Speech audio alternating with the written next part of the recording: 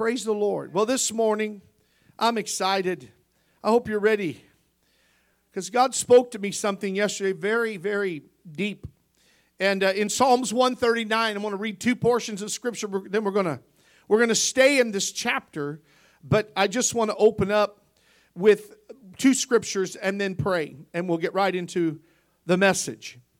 But the Bible says here in Psalms 139, O Lord, thou hast searched me and known me. O Lord, thou hast searched me and known me. And then down in the 23rd verse of Psalms 139, he said, Search me, O God, and know my heart. Try me and know my thoughts. I want to simply preach this morning how God searched out for us, and how in that searching out, He brings us into a place where we begin to search, and we ask Him to search us. Do you see where I'm going this morning? Let's pray. Father, I thank You for this opportunity to come and to break open the bread of life. And Lord, I'm just a man. I'm just a human being, but God, one that has submitted to You, and in humble submission I come and I ask You today to just bring the unction from the Holy One. Lord, an anointing that would break every yoke. God, that would communicate Your word with love, but yet with grace and power. Lord, and authority.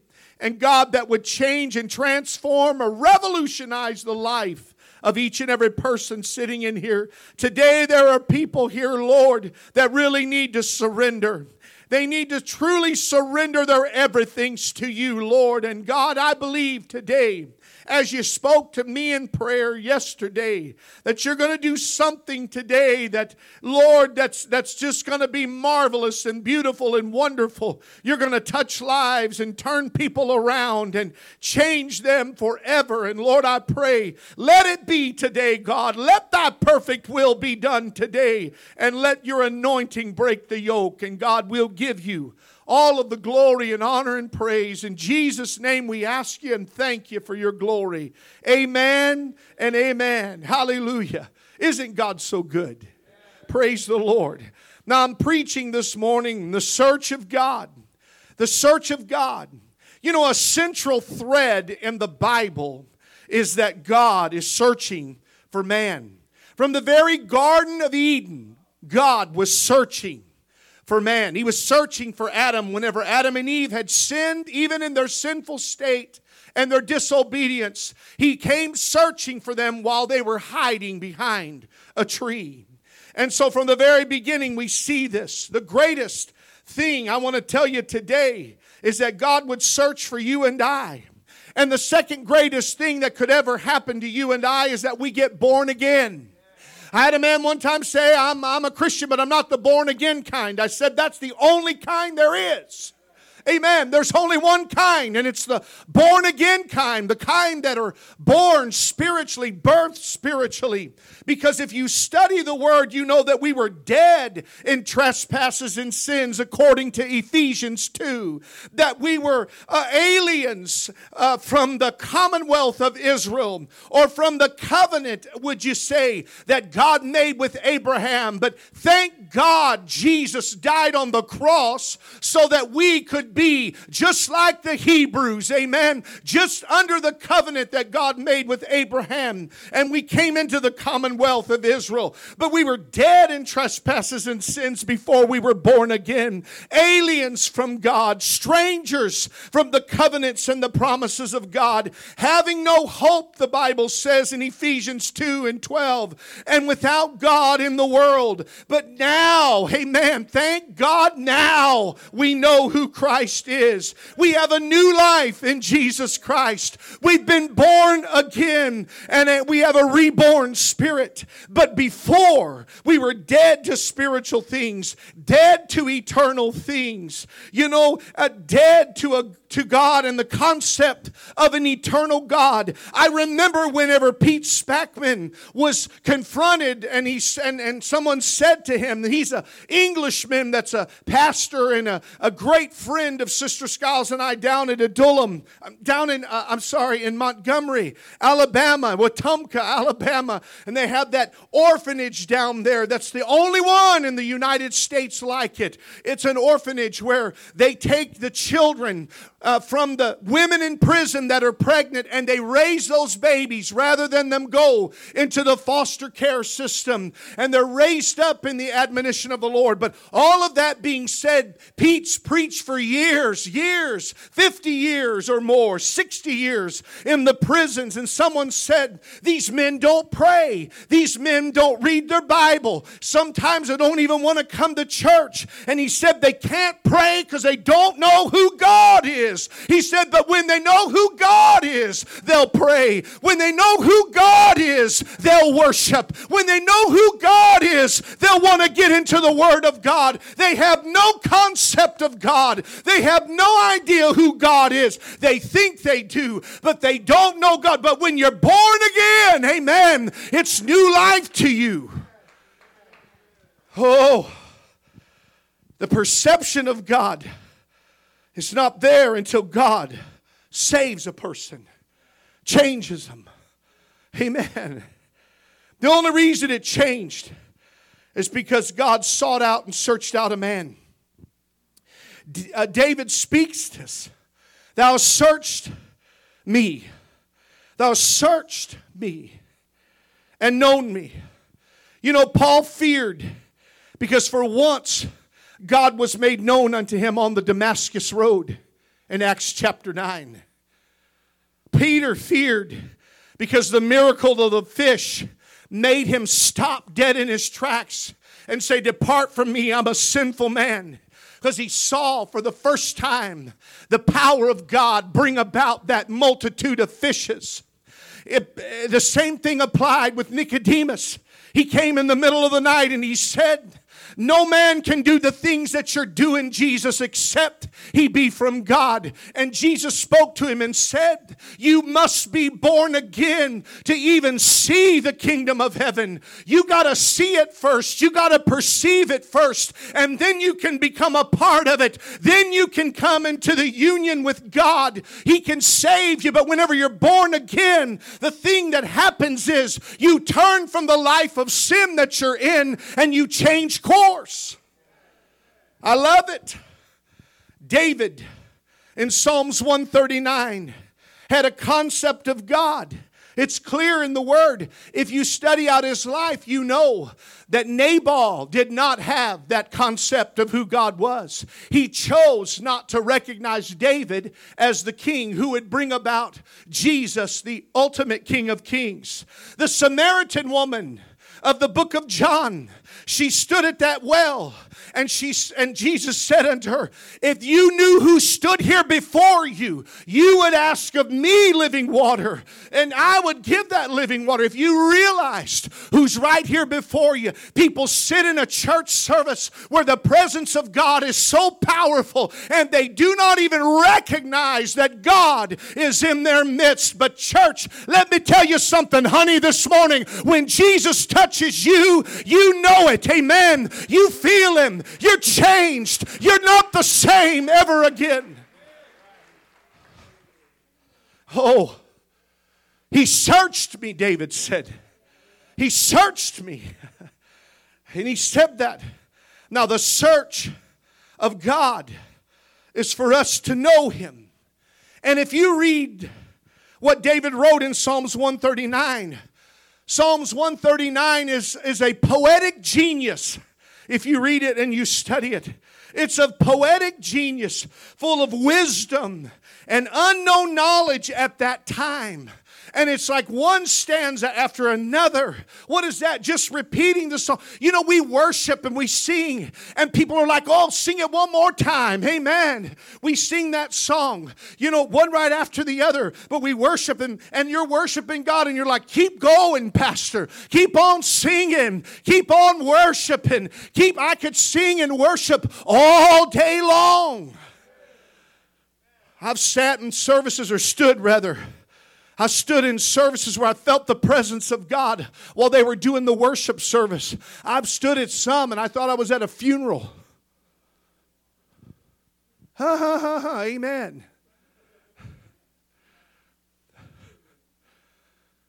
I thought, Lord, it's deader than last year's bird nest.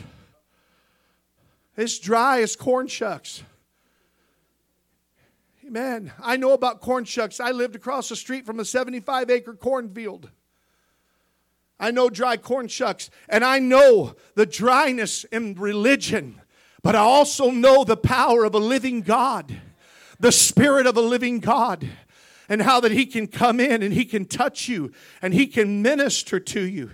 And you know, it's just like a rolling and a continuation, a continuum of the Spirit of God and the words of God and the knowledge of God. In this particular chapter, it just builds and builds and builds. In fact, it's one of the most, theologically concerning the deity of God out of any scripture in the Bible, I really truly believe, considering His omniscience and His omnipresence and the power of God. You know, He's omnipotent and omniscient and omnipresent. He's all-knowing, all existence and all power, all science. He's everything and full of wisdom. And David comes to a place where God has searched him out, and he laid in that sheep pasture for many, many years. As he was leading those sheep, he's looking up at the stars, and it's no wonder that he wrote the things that he wrote. Amen. We don't live in a time where anybody seems to have any imagination anymore. But David sat there without a written word for the most part, except for the Torah, except for the Old Testament, the first 5 books. And here he is, and he's looking up at the stars, and he's saying, my God, what an awesome God, what an all-knowing God, what an all-existent God. It spells it out right here in the scripture. But he didn't even know the knowledge of science of embryology, and he talks about that, saying, whenever I was in my mother's womb, you knew me. You knew me when I was being developed. But he also writes of God's omniscience, God's omnipresence. God knows, thou hast searched me. You pierced through me. That's what he said. You pierced through me. And it's indicative of someone searching for a treasure. Did you know that there's a treasure down deep within you that God is after? He's after your soul. You know it has to be something of impeccable value for God to want it and fight for it and die for it, and the devil to do it too. Your soul is something powerful. It's something eternal is what it is. Not powerful, but eternal. And so David understood this. He understood God is piercing through, searching for a treasure. What he could bless, what he could approve, what he could reward. Hagar said in Genesis 16:3, she said, thou, God, seest me. You see me. Even though Abraham and Sarah have kicked me out, I had nothing really to do with all of this. They planned it. They manipulated it. They circumvented you, God. But now they've kicked me out. And here I am. I have this child. There's nobody here to help me. But God began to speak. God began to reveal himself. And she said, now God sees me. Even when you think he doesn't see you, he sees you. David said, you've searched me out and you know me. Isn't that awesome? You know me. You think God doesn't know you, he knows you. That's why you come to a service and you sit into a church you've never been in before. And the preacher preaches a message and he don't know nothing about you, about your life. But the Holy Spirit, which is God and the Spirit, knows you. And he knows how to minister to you and talk to you. Amen. He said in verse 2, you know my down sitting and my uprising. Thou understands my thoughts afar off. In other words, what he's saying is, you know my entire life. My entire activity, as well as my thoughts afar off. Long before I ever had thoughts, you knew what my thoughts were going to be. He knows you. He knows you. He said in verse 3, thou compassest my path and my lying down and art acquainted with all of my ways. You scrutinize my path is what he's saying. And my lying down and my acquainted with all my ways.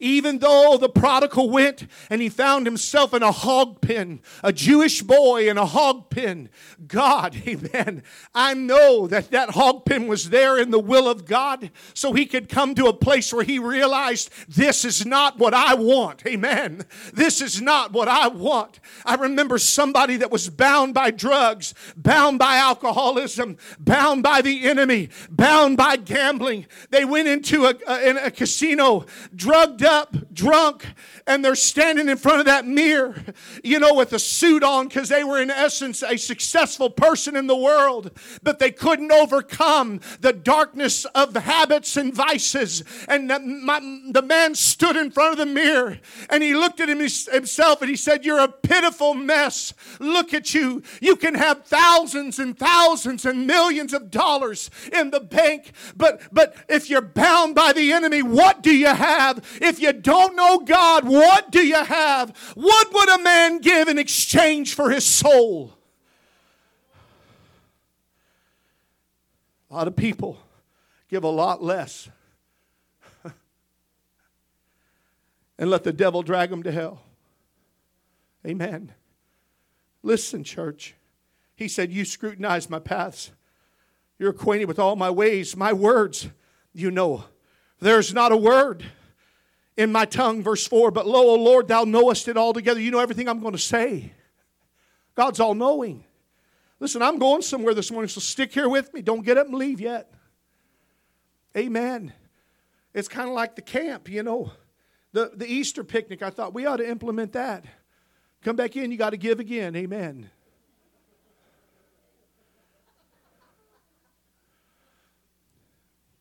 Oh, come on, little preacher humor here now. People say, all them preachers do is talk about money. I do not. And you know I do not. I do not. I'm not one of those kind of preachers that takes up 15 offerings, that take up one. That's right. But listen, I'm telling you right now this morning, he says, you know my words.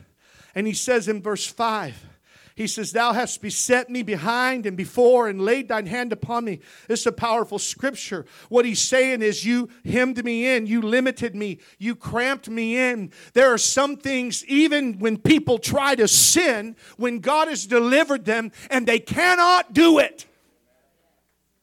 They say, I can't find the connection. Well, God hemmed you in so you wouldn't. Amen. I went to go, walk by that way because I wanted to be where that girl was that day. Or I wanted to be, if you're a girl, where that guy was that day. I wanted to make sure that we crossed paths and they didn't come by that way.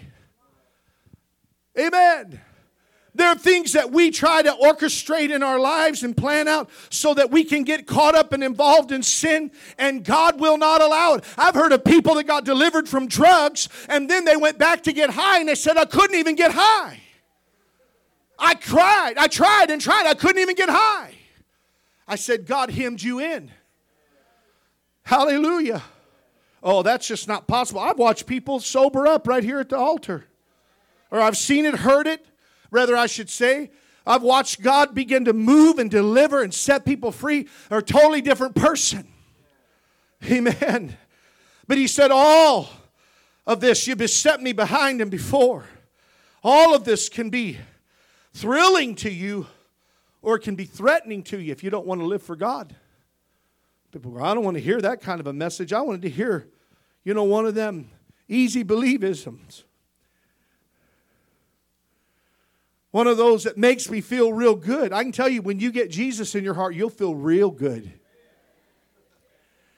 Man, I went in a rotten sinner in 1990, fell into an altar, got up from that place, that church, walked out the doors. I ain't never been the same. That's 32 years ago almost. Almost 32 years ago. Greek philosophy will teach you that man is supposed to know yourself. That's philosophy. That's psychology. That's all kinds of things. It's man-centered intelligence and knowledge. And you see that all over social media. You know, people trying to help themselves, or they find some guru that speaks, and they may be the latest and greatest of the time. But I assure you this, you're never going to find yourself out. Amen. The Bible says the heart's desperately wicked, above all things deceitful. Who can know it? Only God can know it. But He said He tries the reins. He begins to try you to see and show you what's in that heart. He'll reveal that to you. Only God can do that, because only God knows. I've even had people say, I never believed that I would ever serve God and then go back to the things I went back to. I never dreamed that was even in my heart. I'm going to tell you right now, you and I are just a step away, if we don't stay before God, of going right back to where we used to be, and worse, 7 times. But philosophy and psychology and New Age teaching and whatever they do, their thinking is man has got to know himself. I can tell you, that's impossible according to the Bible. We're a bundle of contradictions.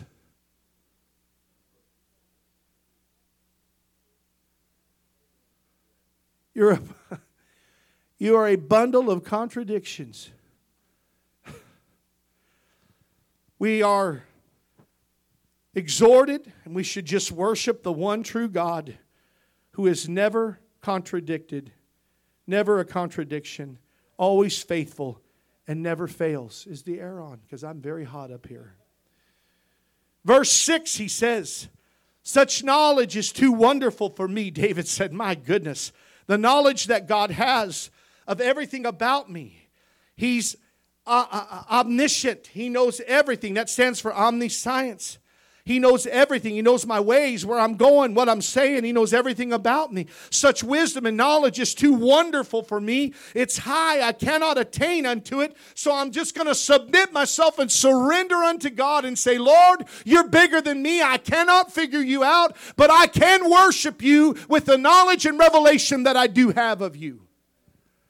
Hallelujah.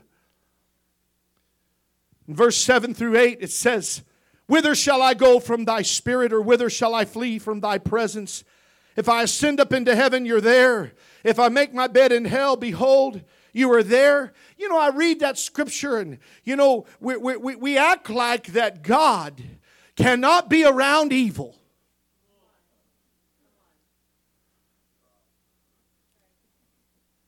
Really? What you're saying is the devil's more powerful than God, then, if he can't be around evil.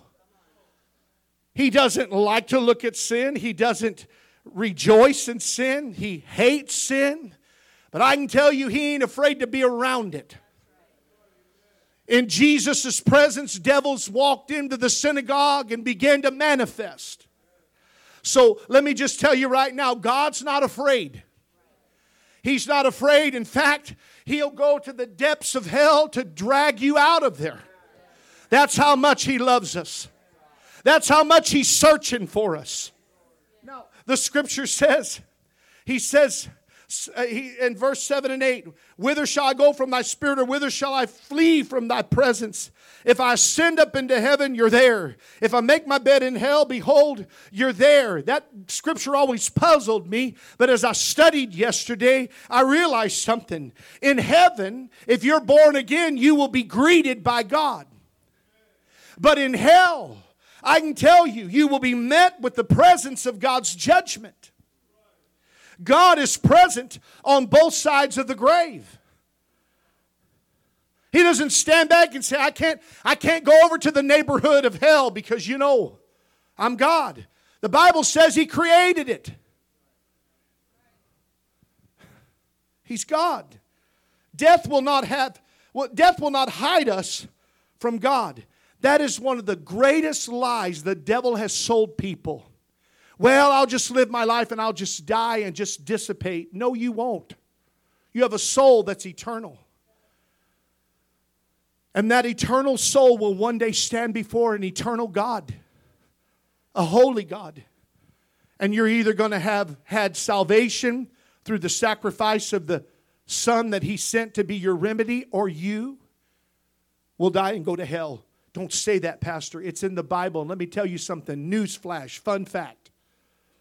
Jesus spoke more on hell than He did heaven. Read the Gospels, Matthew, Mark, Luke, and John. It's all through the Scriptures because God doesn't want you to go there. Are you hearing me? That's why He sent His Son, that no man would perish. And I tell you this today because many give no concern to life after death. They're totally unmoved. You know, I'm reminded of a motorcycle police officer that he rode his motorcycle bike right up there where a preacher was preaching on the corner. I don't remember where, but he was preaching on the corner. And he stood there in mockery and he revved his engine. He said, "Hey, preacher." He said, "How far is heaven? Or how far is hell?" He said, "Right around the corner. You better get right." And he laid on that motorcycle and took off. And by the time he got to that corner, he got hit by a bus and died. You aren't promised your next breath. None of us are. That's why we need to give concern today for our soul. And reading this and knowing this, a lot of times people will say, "Well, you know, I'll just go to hell. There'll be a party down there." No, there won't. The Bible says gnashing of teeth, weeping, fire, brimstone. But if you really study out the Word of God, you know that hell will be the existence of unfulfilled lust that burn perpetually in you. Imagine, I've preached this before, imagine your greatest moment with God in a spiritual setting, whether it's in your prayer life or in worship, the greatest worship service you've ever been in. Just, you say, I remember, okay, we'll use camp. We'll use the cafeteria outpouring, amen, that we were there for 5 hours and people baptized in the Holy Ghost and the presence of God moving. The Spirit of, just in January, all that we experienced and we went through. Imagine that. That's just a glimpse of heaven. The strongest lust and desire for sin that you've ever had is just a glimpse.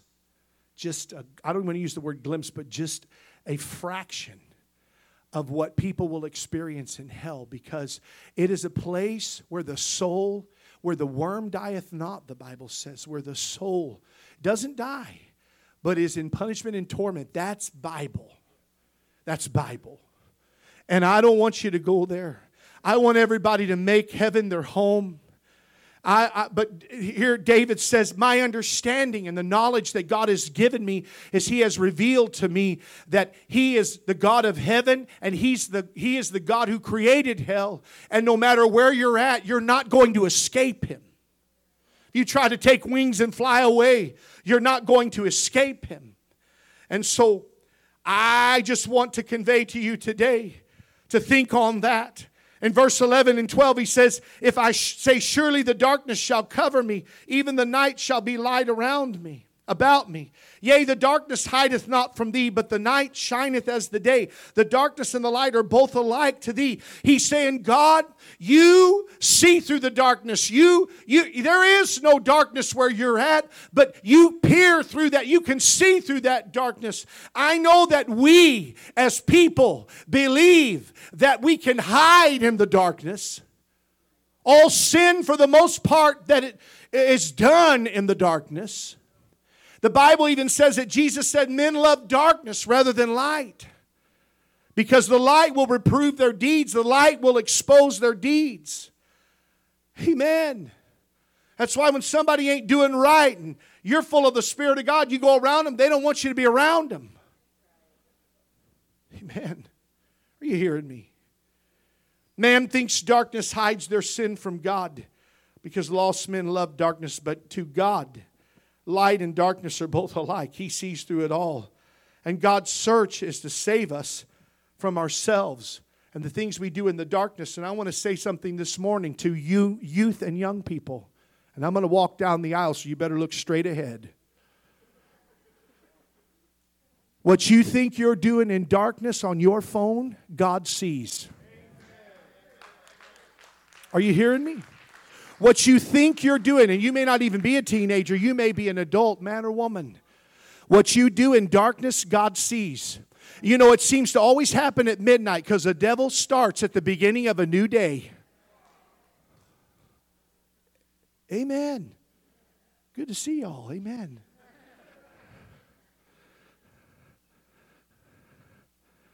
It's my friends from Illinois.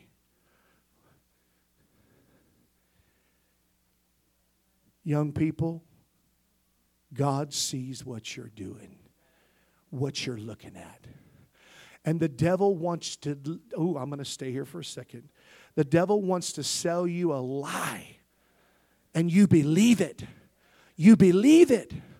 You've said, I believe this, that what I've always known was sin, that now there's a gratification here, and that now it's okay.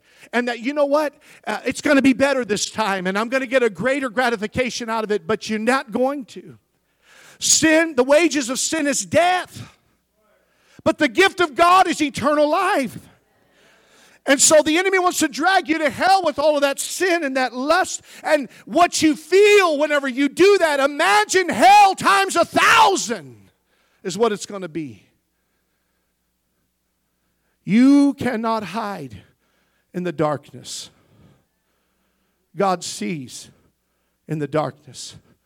And young person, especially you that have known God, you that have felt God, you that have been touched by God, you that have been raised in the house of God, I'm going to say something to you that's going to be very bold.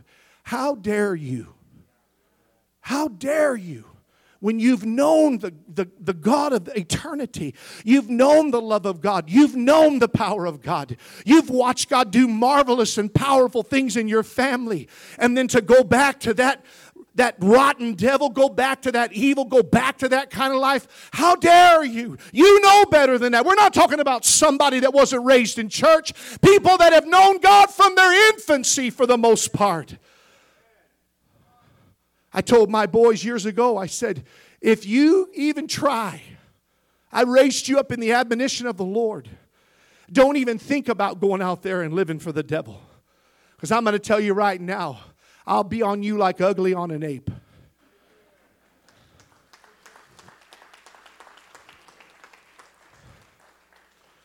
You know, you see these people. I had pastor friends, and their son came out that he was homosexual. And at first they but I know we love our kids, but we cannot love the demonic things that they're involved in. And you know what happened? Not only did they go because of this love that is not, you know, I know a love for your children, but not a love for them even in their sin, or a love for their sin, or in spite, they stopped. Let me tell you what happened. They stopped talking about that it was wrong. They stopped believing that, and they embraced him in his sin, and now they're not even serving God. They're not pastors anymore. They're not, as far as I know, not even serving God at all. Because their son was caught up in a lust that he didn't understand. And rather than stand with a backbone and say, this is what the Word of God says, I don't hate you, but that's wrong. And I'm never going to change my viewpoint about that, because one day I'm going to stand before God and I can't change the Word of God because you don't want to change, or you don't want to surrender to God and ask Him to help you.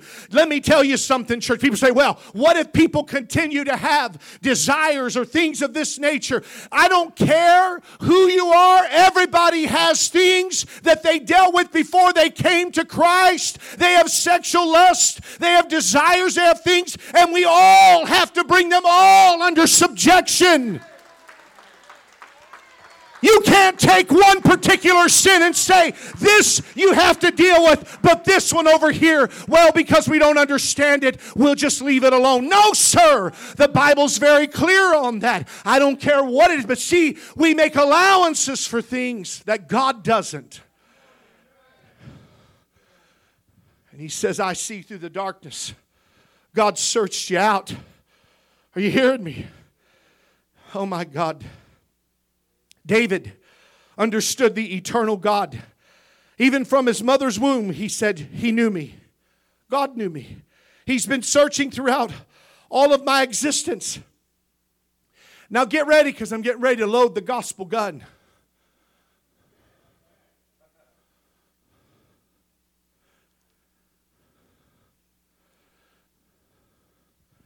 And I'm going to tell you why.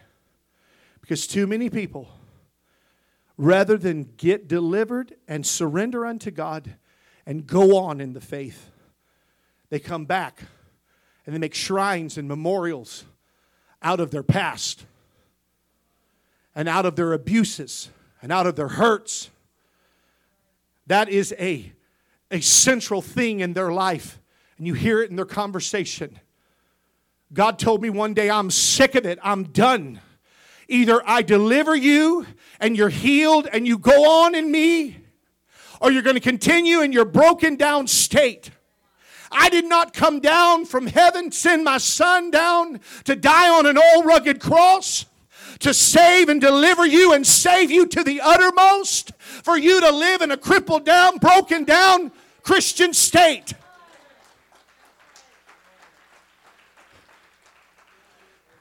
We're victorious. We're victorious. We pray over things we just need to obey God in. You don't need to go and weep and cry every week over the same thing. You need to obey God. He's searching you out. And he's saying, I'm trying to pull you out of that. And one of the things that David says here, he says, for you've possessed my reins. You've covered me in my mother's womb. Now this is huge. This is huge. This is a whole page of notes. You've possessed my reins. You have covered me in my mother's womb. 2 words for possessed in this particular translation of this word. Hebrew, Aramaic, whatever. Possessed means weaving, knitting of your life. And God's work did not stop at your birth. I know he's talking about being formed in the womb. But if God knew everything about you, everything that was going to happen throughout your life, he knows all things. And he didn't stop working and searching for you, searching to bring you unto himself, searching to bring you to the fullness of God. He didn't stop in the womb, but he, throughout your life, has orchestrated things in your life to bring you unto himself. Are you hearing me? Strong says that word possessed means created or erected, by extension or procured, purchased. This word is so powerful. It is so powerful. It goes hand in hand in concert with the work of Jesus Christ on the cross. And what he did, it means created, erected, extended, or procured, purchased, to own, because you've been bought as a slave, to attain, to buy, to recover, to redeem. Verily and surely, he said, he's possessed me totally and completely and possessed my reins. Why would he say reins? It stands for kidneys, which is an internal organ. The mind. The interior self, a very deep Hebrew word, but kidney is vital for sustained life. It continues this filter of blood. And if your kidneys don't filter that blood anymore, guess what? You go into renal failure and you die. Except you're sustained by dialysis 3 times a week. And that blood is filtered. I've come to tell you today, and I wrote it down and I studied all afternoon yesterday. Late morning, early afternoon. David said, you've possessed my reins. You purchased, created, and sustained life in me. You started a work and you continue that work to the end and it's complete. So the next time you start to make idols out of your childhood abuses,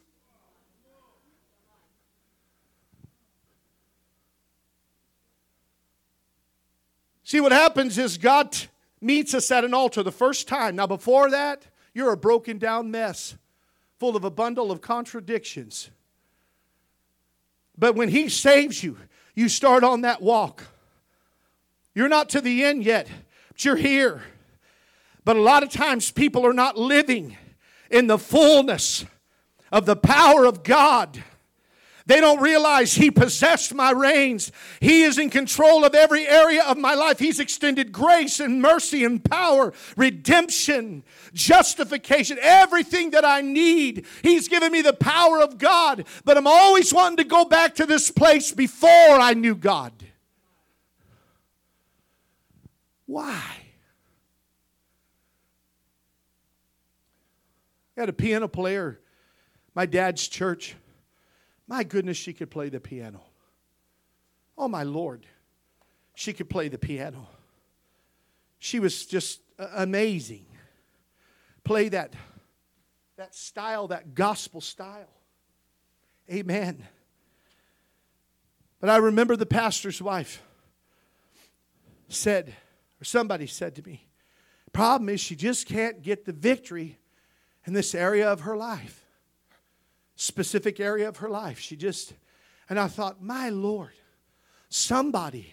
And she left. No more. Gone. The devil wants to rob us of our destiny.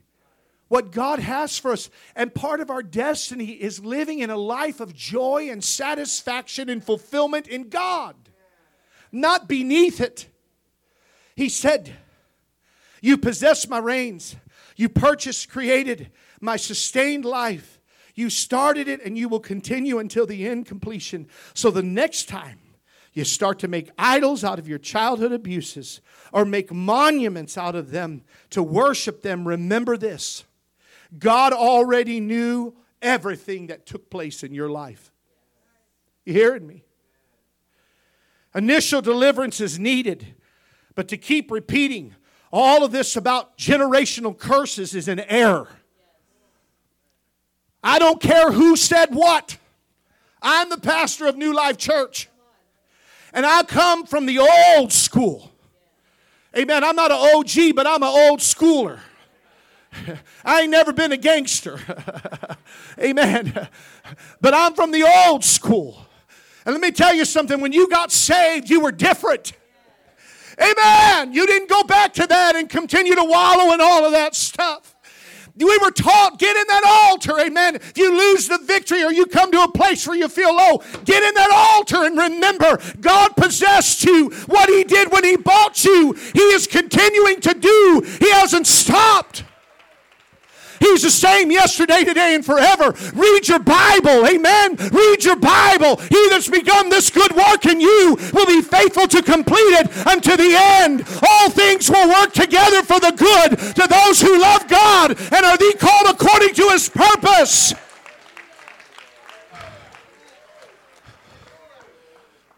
So quit making monuments. Say, I got to go back to that generational curse. It was broke at Calvary.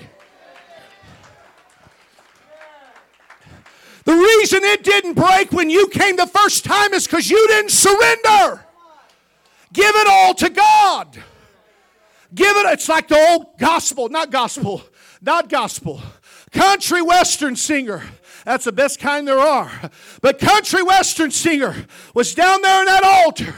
Her mascara was running down her face. She's weeping and crying. Heard a good old classical Pentecostal message. And she's in that altar. And she's down there weeping. And she lifts up her head. And she says, I love Jesus. But she turned to the woman that was praying with her. And she said, does this mean I got to stop singing country music? She said, stay there a little bit longer, sis. God will change you.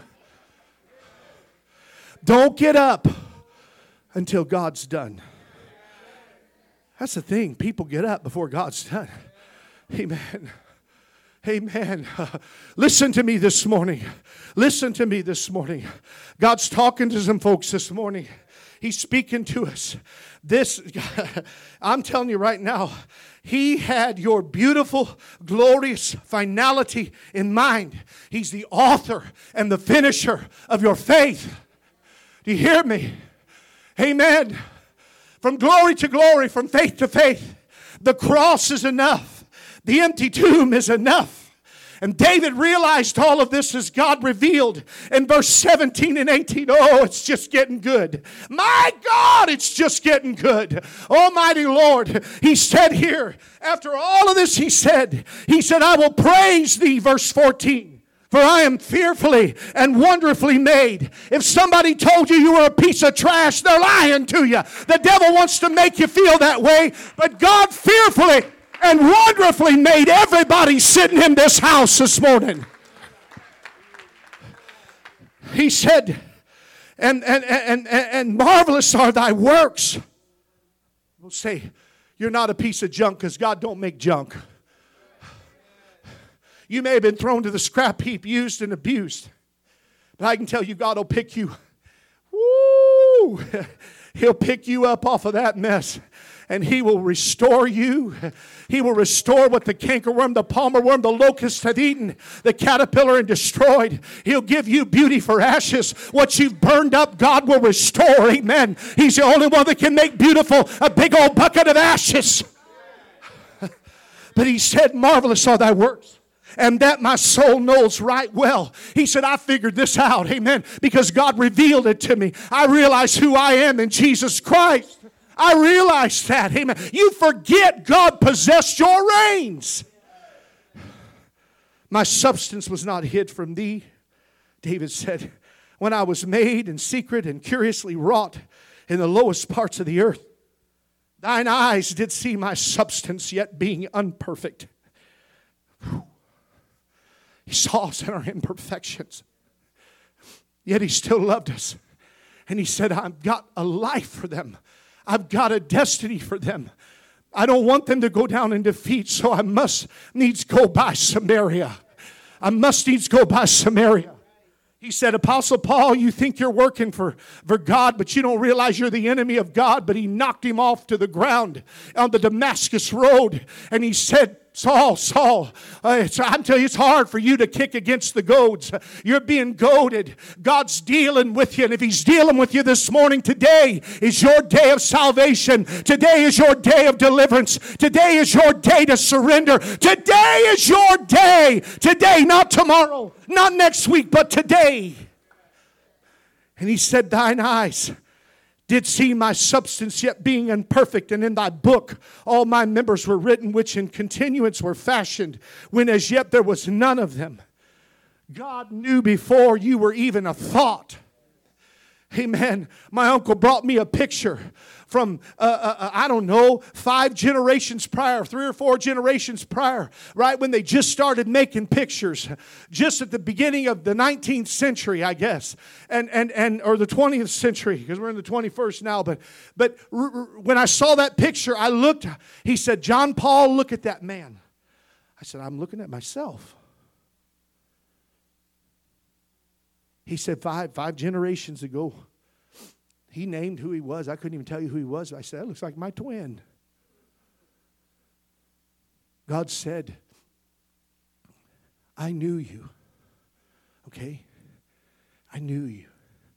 You're a part of a family that goes all the way back to the Skyle Isles of Scotland. Amen. Somebody said, you ain't Scottish. I said, yes, I am. My last name is Sky Isles.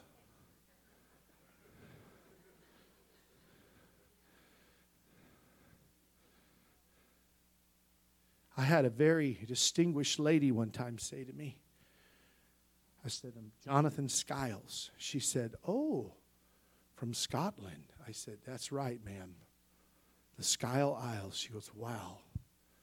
I don't even know where they're at.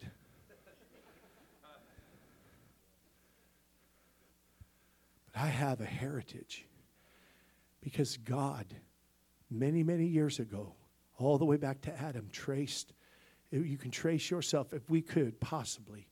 I know it's impossible because they didn't have records like we have records. Well, they did have actually good records, but they somehow had a breach. But it's amazing how you can trace your family tree. Amen.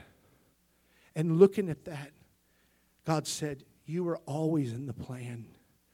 All the way down to your grandma Daisy Skiles.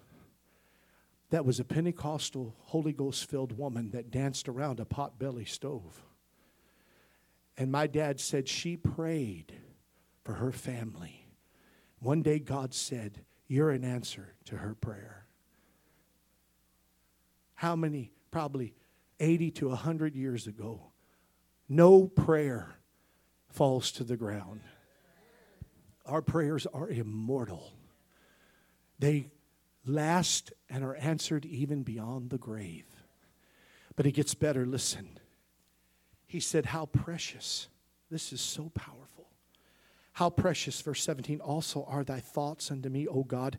How great is the sum of them. If I should count them, they are more in number than the sand.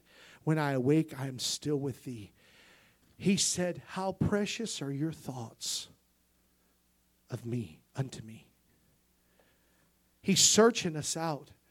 And he's telling David, David, I'm revealing to you my thoughts of you. They're as the sand of the sea. They're as the sand. Do you know that he says that even our very hairs are numbered on our head? Each one of them's got a number. Every one of these hairs, and I ain't got a whole lot, but every one of them has a number. Can you imagine if he knows every number of every hair on our head? The sand of this earth. I can't even possibly process the magnitude of how much sand there is. That's his thoughts of us.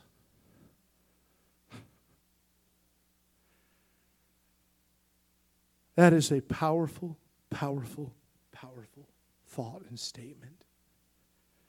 David realized all of this as God revealed how precious the thoughts of God are of us. He thinks about us all the time. So don't let the worldly thoughts, the worldly attitudes, and antichrist philosophy rob you of the awe of God. But seek God. Remove all of your mistaken views about God, even the trauma of a miserable life and a past. And see what God has been doing for thousands of years in eternity in developing your life. My God. He concludes with, search me, O God. Because what happens is, when you finally come to this reality, God really loves me. God really does exist. God really had a plan for my life. He mapped it all out. You turn and you begin to worship God. And you come into His presence. And then you begin to cry. And every person that has ever been here does the same thing. And we say, search me, O God, and know my heart. Know my thoughts. See if there be any wicked way in me. Search me. Search me. That's exactly what happens when He touches you and people come to the altar. What they're saying is, God, you've searched me. Now, I pray, begin to do that work in me. And you begin to say, search me, Lord. And He begins to deal with your heart and begins to pull up all those things and reveal to you, I want to heal you. I want to touch you. I want to bless you. He loves us. He's our Father. He said, search me and lead me in the way eternally. Lead me in the way of the eternal. God has a plan for our life. He has a purpose for your life. And it's not to stay in a broke down, dark mess. It's not to stay in a place of being broken down and bound by the devil, bound in sin, bound in a broken heart. The Bible says He came to heal the brokenhearted. Amen. It's not being bound in unforgiveness or bound and caught up in the past. Let Jesus today touch your life here and change you forever. Because that's what He wants. Do you hear me? That's exactly what He wants to do. That is exactly what He wants to do. Mighty God, mighty God, mighty God. I want you this morning to stand with me in this place. Stand with me in this place. Sister Lupe, would you come this morning? Would you come? Would you come? Help me here this morning. Church, would you stand and would you bow your heads in prayer as our sister comes? Amen. Mighty God, we're going to open these altars. altars this morning. We're going to open the altars this morning. And I just believe that God is going to talk to some folks this morning. Amen. He's going to talk to some folks this morning. Thank you, Jesus.